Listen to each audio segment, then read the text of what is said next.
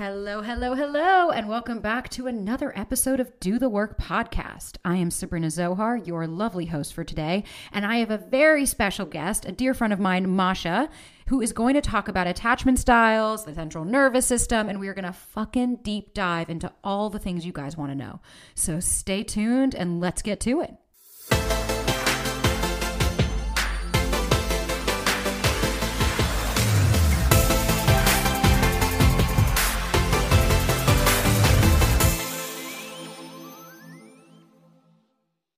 All right. I'm so fucking excited to have you here, Masha. I'm going to just turn the mic over to her so that she can share what she does, who she is in a better light than I ever could, and some amazing insight that she's going to share with us today. Okay. I'm so excited to be here. Honestly, guys, we have been talking about this for weeks, so I am pumped. My name is Masha K, and I'm a nervous system and breathwork coach. And that kind of doesn't mean a lot to people, so let me explain a little bit. I typically work with high achievers, perfectionists, people struggling with anxiety, and I help them learn to regulate their nervous system, optimize their health, reconnect with who they truly are, and ultimately just build a better relationship with themselves, which enables them to build better relationships with other people, to show up more fully at work, in their careers, and just in all areas of their life. That's fucking awesome. And which I think is like what we talk about all the time is about doing the work on yourself. And it's less about the other people and more about yourself. And I think that is a theme that you're going to hear throughout this episode, I'm sure, is oftentimes we say, stop looking and using this information to analyze everybody else and use it to figure out what works for you so that you can have the relationship that makes sense for you. And so I think that'll segue us into too, like, what's your story? How'd you get here? Oh gosh, that's a long story. You're going to have to like pull me back a few times as I tell it. But how did I get here? So in a very unexpected way, to be honest, I grew up as an overachiever, perfectionist. I was really good at math. First day in college, first day in college, I decide my major. First day in college, I go into my math class. I'm like in the advanced math class, and someone's like, "What are you gonna do?" And I'm like, "Well, I'm really good at math, and I just need to figure out what makes a lot of money doing math." And they're like, actuaries are like the thing right now. They're the number one voted career. They make great money, and you don't have to go to grad school. I'm like, done. Never looked back. That was how I made the decision to be an actuary. Did that, graduated 4.0, got the internship, like did all the things, get into this career, and like a year and a half in, I'm miserable. Oh, yeah. I am like, wait, this is it? Like, I worked this hard and I'm just in this cubicle. I'm not actually that interested. I'd like take math tests. That's what I realized. I was really good at taking math tests. And when it came to applying that to insurance, I'm like, this is so freaking boring. I'm not into this. And at that point, I basically have a quarter life crisis. Okay. Call it a spiritual awakening, whatever you want. Sure. And I realized, I'm like, I have no idea who I am. I have no idea what I like. I have no idea what my emotions are, and I need to figure all this out because this can't be it. And so at that point, I start getting into my physical health, and that kind of leads into my mental health, and that leads into my emotional health. And so I'm starting to kind of connect the dots of like, I've never been connected to my emotions, my desires, my needs. Everything was about how to get external validation, like how to just be really perfect, be a good girl, do what everyone else wants you to do. And so I go through this journey, and in that I'm like, wait, I need to change careers, but I don't even know what I like. So I just go into another career in a fashion company in finance, and I'm like, this will just be a little slower, and I'll start to figure that out. And in that time, I started just getting certifications to just honestly understand myself better in holistic health, in, mental health related attachment, polyvagal theory. And eventually I'm like, wait a second, maybe this is what I'm meant to do. And I realized that I wanted to become a coach. And so I moved from New York to LA, and in that time quit my job and did this complete 180, which I think shocked everybody in my life. Because if you knew me 7-8 years ago, this could not be a bigger 180. Oh, I'm with you. No, same. I think most people are like, you do what? I'm like, I know, from the pack-a-day smoker to the girl that didn't walk down a goddamn block, and here we are, like the pinnacle of health and wellness. So I'm with you on that. Exactly. Yeah, exactly. For me, it was more like you're into math and like you just care about achievement, and now you're live in San Diego and you're working out, and yeah. It's a complete 180. And so yeah, that's kind of how I started working with myself. I started coaching. In that time, I discovered honestly a lot about myself. Like a lot of what I do is based on my own journey and like tools that I've needed to learn. Yeah. So I learning about the nervous system. I struggled a lot with anxiety and perfectionism and understanding where did my overachieving actually come from, you know, holistic health, right? Like just taking care of myself better, connecting with my body better. And of course, a huge part of that journey has also been understanding my attachment. Sabrina knows him. I've been with my husband for 15 years. Yeah. We're only married for 5, but we've been together since high school, which is so cute. It's so rare. Oh my gosh, is it cute? I cringe every time I say it. I don't know how that ended up being my story, but it is. I love it. And that's kind of been a huge part of my journey because, you know, growing together, going through a relationship together, like we literally grew up together. And so understanding attachment, which was like 7-8 years into our relationship, I learned about attachment. I'm like, oh, so much makes sense. So much about him makes sense. Yeah. So much about me makes sense. So much about like some really rough patches that we went through makes a lot of sense. And honestly, understanding my attachment helped me even understand relationships with friends, relationship with family. It was just like a huge puzzle piece for me. Like the nervous system was one huge missing link for me, and I would say attachment was another, which is why to this day I work on helping people reconnect to themselves, regulate their nervous system. I teach attachment. I teach nervous system work, polyvagal theory to every client, and I teach attachment to every single client because we can't talk about you having a better relationship with yourself, you showing up better at work, in your life, with your kids, without talking about your attachment. It's the blueprint of how you live your life that you're completely unaware of. It's this like unconscious force, just like the nervous system. And obviously they're interconnected. But yeah, that's kind of, that combination got me to where I am now. And I'm with you because like for a long time, for years actually, I didn't understand the correlation between attachment styles and the central nervous system. Truthfully, it's been in the last year that I've really started to understand, like I always say, the pinch has to match the ouch, where you're like, oh, I'm kind of understanding how one goes with the other. And I would love kind of you to give a quick synapse of like, talk to us about truly what are the 3 attachment styles aside from secure. Okay. And then, so 4. And I'd love to hear your kind of take on how that impacts the central nervous system. Because I think there is such a correlation. And I think so many people that at least write into me or that talk to me, or like we even had done the live a few minutes ago prior to this, and hearing so many people asking so many questions of like, my avoidant is doing this and or this person's doing this. And I don't think that people understand that their anxiety and the reasons that they're asking all these questions about the other person is because they're dysregulated and how it manifests within themselves. And I think there's a confusion about, oh, if I just understand the other person, I'll self-regulate, which we know is not the case. Which is not the case. Not the case. Okay, so let's start at the beginning, and you'll ask me questions because I can talk in all different directions about this. So let's start with attachment, right? And the way I like to think about attachment is it's this hidden blueprint from childhood that informs your behavior. Yeah. Right? So the easiest way to think about that, I love this visual, is you want to think about a baby when it's born as like a computer just like off the factory line. Like there is nothing on that computer, right? Like just straight out of the factory. Pure and blank and brand new.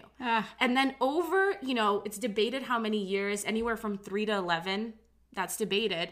Over those years, there's just software being downloaded onto this computer. And that software is the, you know, painful experiences, trauma, the ideas of your parents, of society, of school, all these experiences. And there's just no filters for that. It's just all being downloaded, right? And then at a certain age, again, 3 to 11, that's debated, we stop downloading software and now we're just running off of that software. And what we now know is 90 to 95% of your behavior is just running off that software of those early years of life, right? It's unconscious. Yeah. And I really like encourage people to let that like sink in. Yeah. That so much of what you do is unconscious. It was programmed way back when from your attachment to your primary caregivers. And now your relationships, whether that's with partners, friends, family members, are just a reflection that, you know, we could even apply that to other areas of life, by your work, money, all of it. And can we also, I like the way you explain this oftentimes when we're speaking. Trauma, because we'll get that a lot of like, I didn't have any traumatic experiences. My parents were great. What are you talking about? This doesn't make sense. I learned this from an ex-boyfriend who treated me like shit 2 years ago. So can you please kind of debunk that aspect? Because we're going to do a lot of debunking today of this trauma, and then we can continue on as to like what the different attachment styles are. Yes. Thank you for bringing that up, because that is so incredibly important. So I hear you guys. I used to think that as well. I have to be honest. So like Sabrina mentioned, I used to be more avoidant. I would say I definitely still lean avoidant, but that's kind of where I come from, meaning disconnected from emotions, sometimes looking at the past with rose-colored glasses. And I used to think like, I don't have trauma. My parents are amazing. I have an amazing relation with my parents, which I do. But here's the thing. Trauma is not just big T trauma. Yeah. Right? So big T trauma, famine, abuse, rape, war, obviously that's traumatic. Yes. And a lot of us don't have those things, and we think, oh, that must mean I don't have trauma. Thank God. Thank God. However, every single one of us has experienced little T trauma, right? And little T trauma could be literally anything, because trauma is not the experience itself. Trauma is how you felt in that experience. Yeah. Two people can go through the same exact experience, and one walks out traumatized and one does not. It has a lot to do with how alone you felt. It has a lot to do with how much agency you had, right? It has a lot to do with, were you able to handle the physical, mental, and emotional dysregulation that happened, or were you just completely overwhelmed by it, right? That's what's going to determine whether something is traumatic to you, not the event itself. Totally. And that's why like siblings, perfect example of like, you can have siblings that went through the exact same thing and they turn out completely differently, because and then what I think there's the common misconception, especially about the attachment styles in your adult age, is what people don't realize is you're coming from that emotional age. So wherever the trauma took place. So even if it's something as simple as, I had one girl, she was like, my mom was a workaholic. She was always gone. And she was, it wasn't intentional. She was at work all the time, but my needs weren't met as a child. That's not a traumatic experience, quote unquote. And I think the norms of society of like, well, the mom didn't beat her and the mom didn't do that. But the child's emotional needs were not met. Right. Thus that manifested in this girl's adult life. She was constantly coming from the emotional age of a 10-year-old until she started to do the work, which you can listen to last week's episode or the last 2 weeks about what I talk about. But until she started to do the work and identify, I've been stuck coming from this emotional age of a child. Now that I've done all this work, I am able to reparent and come from an adult response, because as a child, we can't process what's going on with our parents. We are not cognitive enough to go, oh, I know why my parents are doing this. You're 7. What do you know that is going on? So of course you internalize it. But I think as an adult now, that is really where the work comes in, of being able to reparent and respond versus react from that emotional age. But I'd be curious, I'd like the way you describe, what are the ways that this trauma can manifest itself? I.e., what are the attachment styles? And then again, how do they manifest itself with the central nervous system? Yeah. So you're absolutely right. Those traumas, those little T trauma or big T traumas, then manifest in these different survival strategies, let's call them, right? And one way we can talk about those survival strategies that we develop in response to trauma is by talking about attachment theory, right? And so what attachment theory kind of tells us is that depending on your attachment to your primary caregiver, you're going to have a different attachment as an adult, not just to loved one, not just to like romantic partners, but to friends, family, and so on. And so there's the secure attachment, right? Secure attachment is if your caregivers were there for you, if you felt like they were meeting your physical, mental, and emotional needs on a consistent basis, which is not perfect. No parent can do that perfectly, right? But on a relatively consistent basis, then you grow up to be an adult who is able to spend time alone, to be independent, but then also come together with others, right? So you're able to have intimacy, but then also feel good on your own, maintain boundaries, express your needs, and so on. So that's secure attachment. And let's just be clear. All of us have a secure foundation. We were all created to be securely attached, right? That is within all of us. And if we work on that, that is accessible to all of us. Now, that being said, most of us lean towards one of the 3 insecure attachment styles, right? And those insecure attachment styles, vary depending on that connection with your primary caregiver. Yeah. So if your primary caregiver, like you were giving the example of a mom who's a workaholic, right? If your primary caregiver was great when they were around, meeting your physical, mental, emotional needs, but not doing that consistently. So when they're there, they're great, but they're not always there. Maybe because they're working, maybe they have their own stuff going on, right? So many things can happen. Now as an adult, you lean more anxiously attached, which looks like there's this constant searching for connection. There's this constant fear of abandonment because as a kid, your parent wasn't always there. So you were very hyper vigilant about, are they leaving? Where are they going? Are they coming back? You weren't able to trust that they were going to be around. Yeah. And now when you became an adult, that didn't just go away. No, it doesn't. So now, exactly, as an adult, right, you still have that hypervigilance because remember, as a child, if your parent wasn't around, you're not okay. You needed your parent to regulate your nervous system, take care of your needs, right? We need them. Our survival does, in fact, depend on them. And us being hyper vigilant about where they are and what they're doing made a lot of sense. Us acting out, crying, right? That was our way of getting our needs met. And it was really, really effective. Yeah. And it's just that we've continued doing that as adults. Right? And that makes so much sense. We are still yearning for our needs to be met. We still don't feel like we'd be safe on our own, even though now as adults, we would be safe on our own. We no longer need our partner or primary caregiver to take care of us, but our nervous system doesn't know that. Our nervous system still thinks, you on your own, you're not going to be able to make it, right? It's still living in that emotional age, right? And so that's why with anxious attachment, what we see is there's this intense fear of abandonment. There's a hypervigilance. There's an intense focus on others. There's often a lot of people pleasing, a lot of like, my needs don't matter, yours do. Right. There tends to be a lot of insecurity. They tend to have a negative model of self and a positive model of others. Yes. So, right? Yes, that is huge. As somebody who I can identify as the anxious, you always think you put everybody on the pedestal for them. They have done zero to deserve that, but you're like, fuck it, let me help you up. Because it takes away, you can always look to strive to become better through somebody else's lens as opposed to realizing that it's through your own lens. But I have seen with some avoidance as well, I'd be curious to know, okay, so we understand anxious, we understand secure. Now give us the meat and potatoes of the one everybody wants to know, which is avoidant, and then we will break and come back. Okay, so let's talk about the avoidant. So hopefully for the anxious, you could have a little bit of compassion. I'm like, oh, that makes sense why we would do that. We had to do that as kids and we're still doing that as adults, right? Now I want you to have that same level of compassion when you start thinking about avoidant attachment.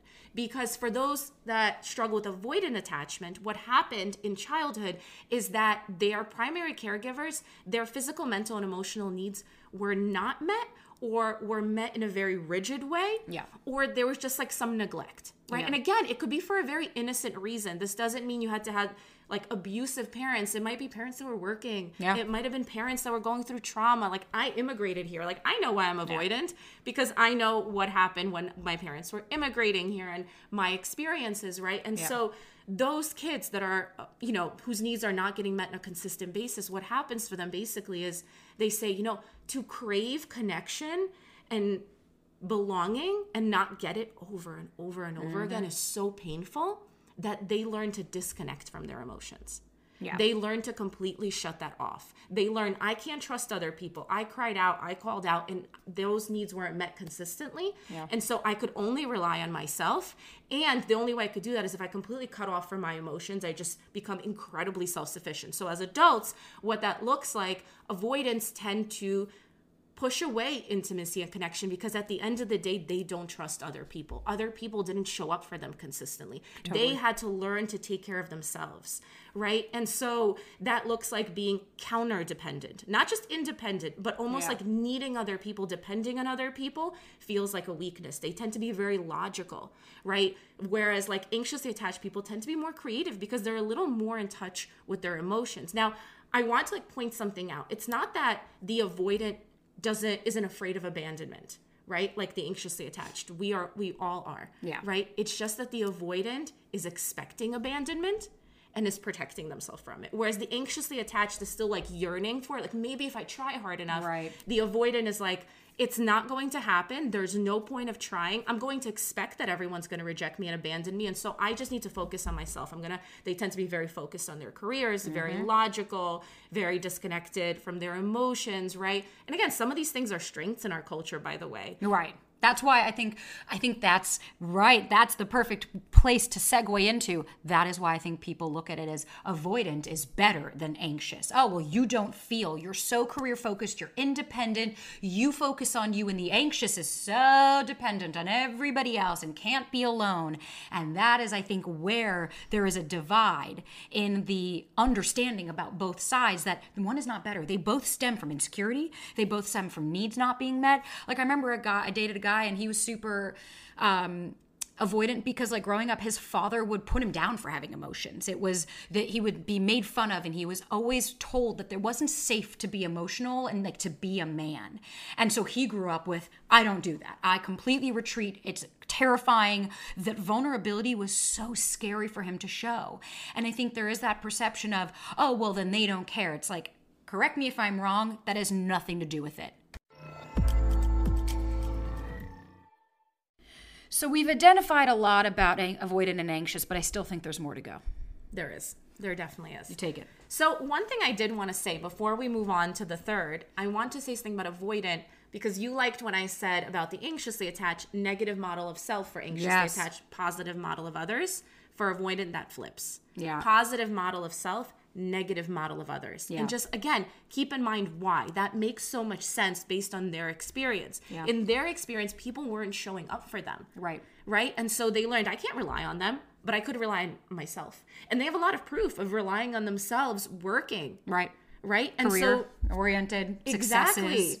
Yeah. Exactly. And so they tend to have a positive model of self and that negative model of others, which is where the fear of intimacy really comes in. It's not that they don't want connection and love. Right. They absolutely do, but they're almost expecting to be let down, right? So that's the avoidant. Yeah. And that's why they jump ship so quickly. That's why you'll see an avoidant, they can oftentimes come in really hard, and then but understand it, they just abruptly left. And it's like, were you starting to get closer and build a connection and start to form intimacy? Yes, exactly. And there is that, that's a protective mechanism, right? So again, this is where the nervous system has been coming in here and there, right? So the avoidant regulates by withdrawing. Yeah. They have learned to self-regulate. Self-regulating is things you do on your own to calm your nervous system. Yeah. They're really good at that. So when they get overwhelmed, when there is danger, and remember, other people to them are a sign of danger because other people have hurt them. Yeah. They withdraw. And they self-regulate, which is where they pull away. Now, the anxiously attached, How did they regulate? They regulate with others. That's all they learned. Remember, their primary caregivers were around, but they couldn't really depend on them. They were kind of always going away. So they never learned to self-regulate. They were fixated on other people and connecting with other people and connecting with their primary caregivers, which never allowed them to form a connection with themselves, to learn to explore, to find self-expression, right? They picked belonging over self-expression. Which is it's almost in the same, the anxious person wants to be saved. Oftentimes it's like you want someone to just come and make this all better, whereas the avoidant has understood, no, I need to completely retreat myself because only I can make this better. Exactly. So it's an interesting perspective. That's a good way of saying it. Yeah, which just came to me. I love that. But I think somebody also asked, can you be both? Ooh, okay. So there's two parts to this, right? First of all, our attachment, and maybe this is an important time to say this anyway, our attachment changes throughout our life. Yeah. It is not just like a fixed label that we put on ourselves, right? But even more importantly, we could have different attachments in different parts of our life because we've had different experiences, different traumas, let's say, and our nervous system learned to protect us in different ways because that's what these things are. They're survival strategies that your nervous system picked up in response to trauma, right? So if people weren't showing up for you, your nervous system is like, okay, our survival strategies, do everything on your own. Yeah. That's going to keep you safe from pain because remember how much pain it caused you to want other people and them not to show up? Yeah. Right? So that's how we're going to keep you safe. We're never going to rely on other people. So that's kind of one way of keeping you safe. And so you could have different attachments in different parts of your life. Yeah. That's kind of what I was trying to say. Meaning, like, you could have, with your friends, you could be avoidant, but with your romantic partner, you could be really anxious because you probably had different traumas. If you had a friend trauma and then a very different type of trauma in your relationship, you'll have different attachments in different areas. And how they come off to you too. Like, And so that's the second part. yeah, it's like that, feeding that off. Right. So first of all, you could have different attachments in different areas of your life based on different traumas, but you also feed off the other person. Yeah. So you could be relatively secure or maybe even a little anxious, but then if you're with a partner who's really anxious, you might be like, whoa, I'm really overwhelmed by their emotions. And suddenly you shift into avoidant. Yeah. And I know this has happened like in the course of my relationship. I've been with my partner 15 years. Yeah. I feel like we've had multiple relationships and we've shifted. Yeah. His attachment has shifted. My attachment has shifted, and it's just been so interesting to watch how we play off each other, because actually for a long time I thought I was anxiously attached, and then I realized, oh, I'm not anxiously attached. He was just avoidant, maybe even disorganized when we were young, and that was dysregulating my nervous system, which made me kind of lean in. But for the most part, if I look at all other areas of my life and how I am now that we've kind of done some more work, I'm probably the one to pull away a little bit more. I get overwhelmed by people's emotions sometimes. Which makes sense. I mean, so I know that you can exhibit different, but like I know me, even with the tech guy, I'm significantly more avoidant now than I ever have been. And also just because the pendulum sometimes swings and yeah, you get triggered. But what about disorganized or fearful avoidant? That's in and of itself something else. And that's something else, right? So a lot of people say, oh, disorganized is just a combination of the two. And that's not exactly true. Okay. You could have two different attachment in different areas or change attachment, but disorganized is a little different. So what disorganized attachment is, let's keep going back to what that looked like in childhood to understand what was actually happening and what is still happening.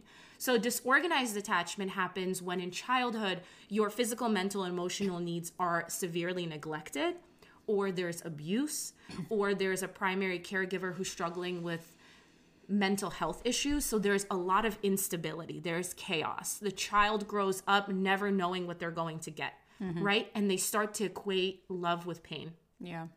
For whatever, it might be because of abuse, but it might also be because the primary caregiver is not well or struggling themselves. And so they're constantly getting hurt. They love their parents. They want to be with them, but when they're close to them, they feel pain. Okay. And so that creates disorganized attachment or fearful attachment. Yeah. And what that means is it's an intense need for connection, which is what we all have. That's the common thread here, right?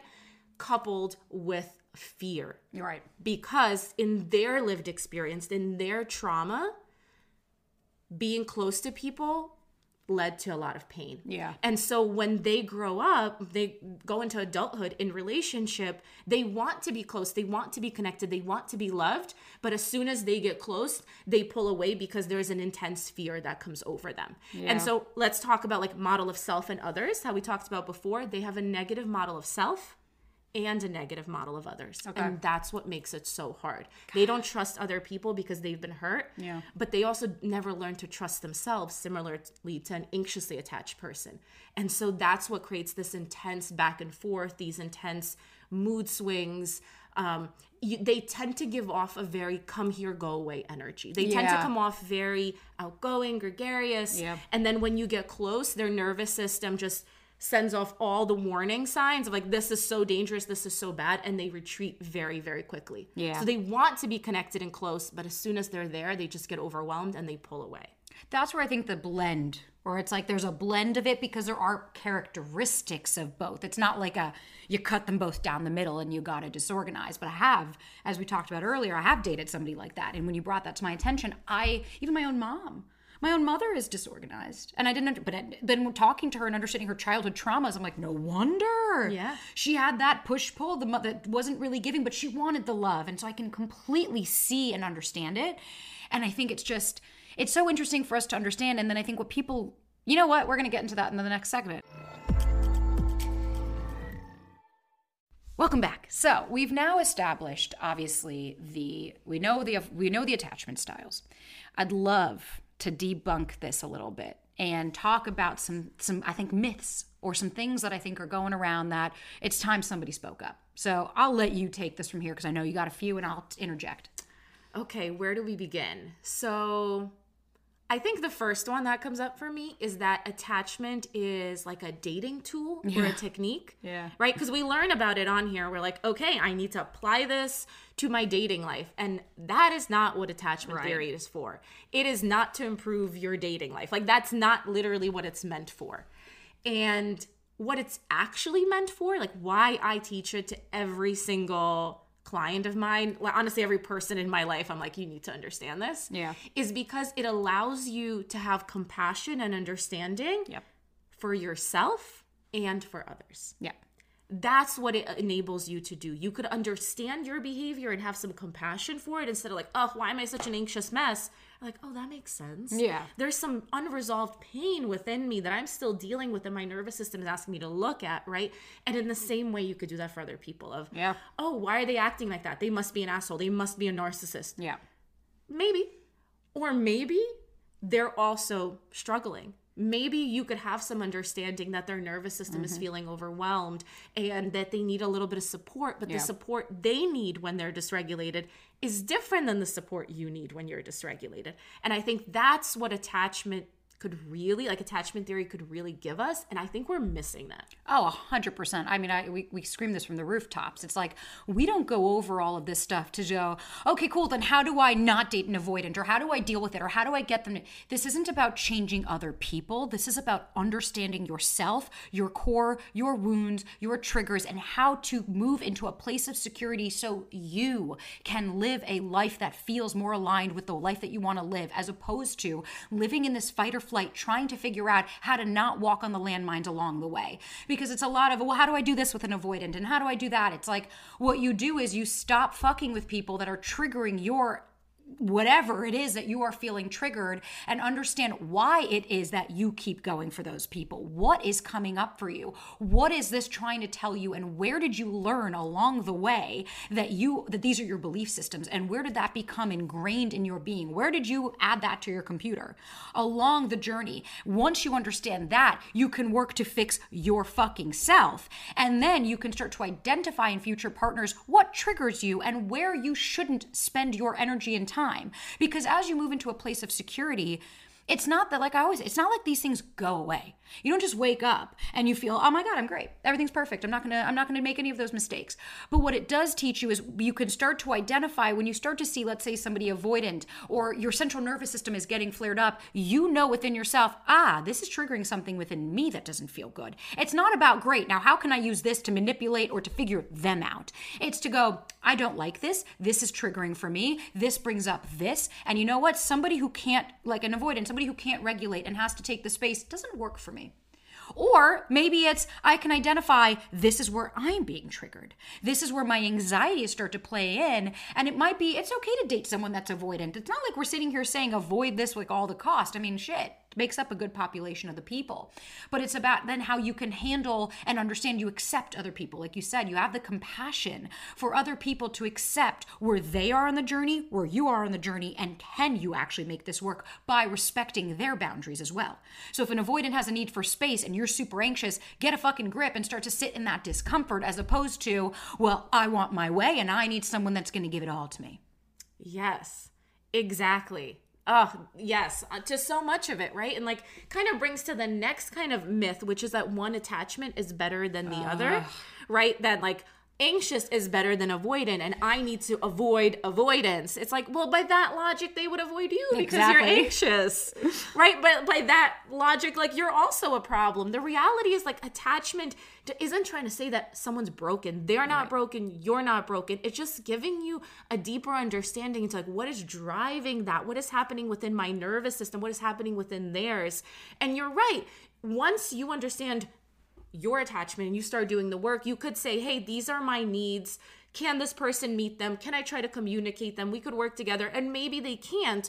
Or maybe you decide, hey, I know, like you could almost start to use attachment as a love language of this is my stuff and can you understand that, and what are ways you can support that, and I can understand yours, and what are ways I could support you and love you in the way you need to be loved. 100%. Right? Because at the end of the day, all of us are healing. All of us have trauma. There are very few people who are just 100% secure. And like if your goal is to go out and find that, good luck. Good luck. I wouldn't believe anyone who said it. Exactly. And honestly, if that you find that unicorn, like, well, if you're anxiously attached, I don't know if they're going to see that as a red flag, 100%. right? And so it's like, that's not the point. We don't need to be looking for these like perfect people. No. We need to be understanding ourselves, what's happening within us, understanding our needs, voicing our boundaries, and trying to communicate that to another person. And if they're open and receptive to that, well, then there's like, you just found a huge opportunity for personal growth. Yeah. You guys can grow together and support one another. And the fact that one of you is anxious and one of you is avoidant, that could actually be a good thing. Yeah. Right? If you guys are both willing to come to the table and learn about one another and understand one another. But we're not using attachment that way. We're using it to like point fingers and label people and cancel people. And like, that's not the point. We're missing it. We're 100%. missing these like huge opportunities for growth. I'm going to say a Masha statement. People are using it as an excuse and not an explanation. And that was one of my favorite things that you said when we first met. And I was like, oh, fuck, there it is. Because it's not about using it of, well, I'm anxious and my partner isn't meeting my needs. Because for all those folks that like to say that, in the same vein, what do you think they say about you? Well, I'm avoidant and she's super fucking anxious and won't leave me alone and keeps texting me and won't give me any space, in the same light that you keep saying, well, they're not texting me and they want the space and they're pulling away from me. You can understand what I mean by it keeps triggering the situation. So what you use, like when I recommend attached, I always tell people, I'm like, don't become attached to your attachment style. Don't wear this like a badge of honor of like, well, I'm avoidant and that's just what I am, or I'm anxious and that's what I am. It's like, you're going to dig your heel in the sands. All right, well, good luck with that. But you use it as a tool of saying, I have this and this is how, oh, I understand that this behavior causes me to feel this. Not this behavior does this. Okay, so now how can I change that behavior? How can I change the other person? Because I'll tell you right now, for everyone listening, if you're going to ask us, how do you date an avoidant? Here's the best advice. Learn to accept it. Stop trying to change them. Learn to accept that they need space. It's the same as when I started dating tech guys saying I have more anxiety. I was like, you're going to need to know these things about me. That this is how I regulate. And you compromise and you learn and you grow. But at the end of the day, who you are is who you are. And then you start to differentiate. Is it a want or is it a need? Exactly. And your attachment style is the need. But your central nervous system is the want. Or I'm sorry, I lied. Your central nervous system is the need. They need certain things to self-regulate. But your attachment style is the want. Well, I have to have all of this. No, you don't. No, you don't. No, absolutely you do not. And that also kind of brings up the other, I think, myth, which is you can predict or you could effectively identify another person's attachment. Yeah. Right? Because that's another thing. Like when we're using it as this dating tool, we're kind of using it as like, oh, I just went on a few dates of like, I think he's this and that means this. And it's like, the reality is you actually can't effectively identify someone else's attachment, especially early on in a relationship. Yep. Don't get me wrong. When the relationship starts getting a little deeper and there's a little bit more intimacy, you will start to see signs. And even then, you might not have all the puzzle pieces to really be able to say what it is. Yeah. But early on in a relationship, it's very easy for all of us to kind of come off secure because we mostly are secure, right? It's when we get into kind of more intimate dynamics that our trauma, our stuff starts to come up and start to get triggered. And that's when the attachment is going to come out. So like trying to anticipate it early on, again, why? Right. And it's like, what do you think you're going to get out of that? I think the last debunk that I have for me is that like secure means that you're super healthy in the sense where like nothing bothers you. But what secure actually means is that you know you will be okay no matter fucking what happens. So I can even see out of the corner of my eye a lot of these things that we start to see that start to crawl in of like, well, this and what is this and what is this? And you can start to see where the anxiety even lays when people ask a specific question because there's so much of this, I'm not going to be okay if this doesn't work out. And what do you think people feel? But when you are secure, you know it might hurt. You might get triggered. Yeah, you're right. But you know how to stop, sense your shit and go, wait a minute. I'm doing it again, aren't I? Which is what I did yesterday when I had my little fucking anxiety moment. I had a little meltdown. And I had to stop myself in the moment and go, oh my God, you literally just created an entire narrative to fit the old ways of thinking. That is somebody who can be secure to go, we're not going to let that happen, because I know even if the breakup happens, I'll be okay. My happiness isn't contingent upon the other person in my life. They're an addition to, not instead of. And my central nervous system isn't calmed because of somebody else. I can do that myself. I have the tools now to self-regulate. Yeah.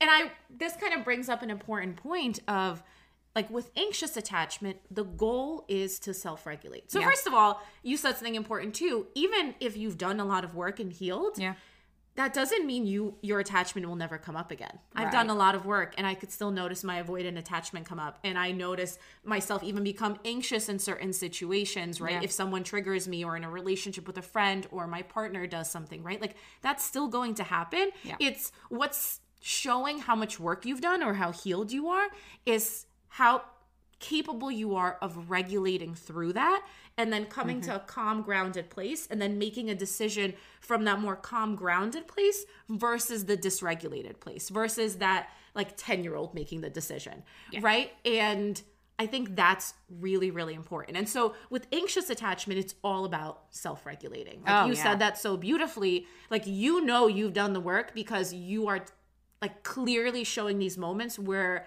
you're getting triggered, because you're human, because you're in your relationship, the intimacy is increasing. And of course that means that you're going to get triggered, and you're able to pause, regulate, and then come out on the other side and make an informed decision. Right. And that's the work for an anxiously attached person, versus for someone who leans more avoidant, their work is actually going to be in co-regulating.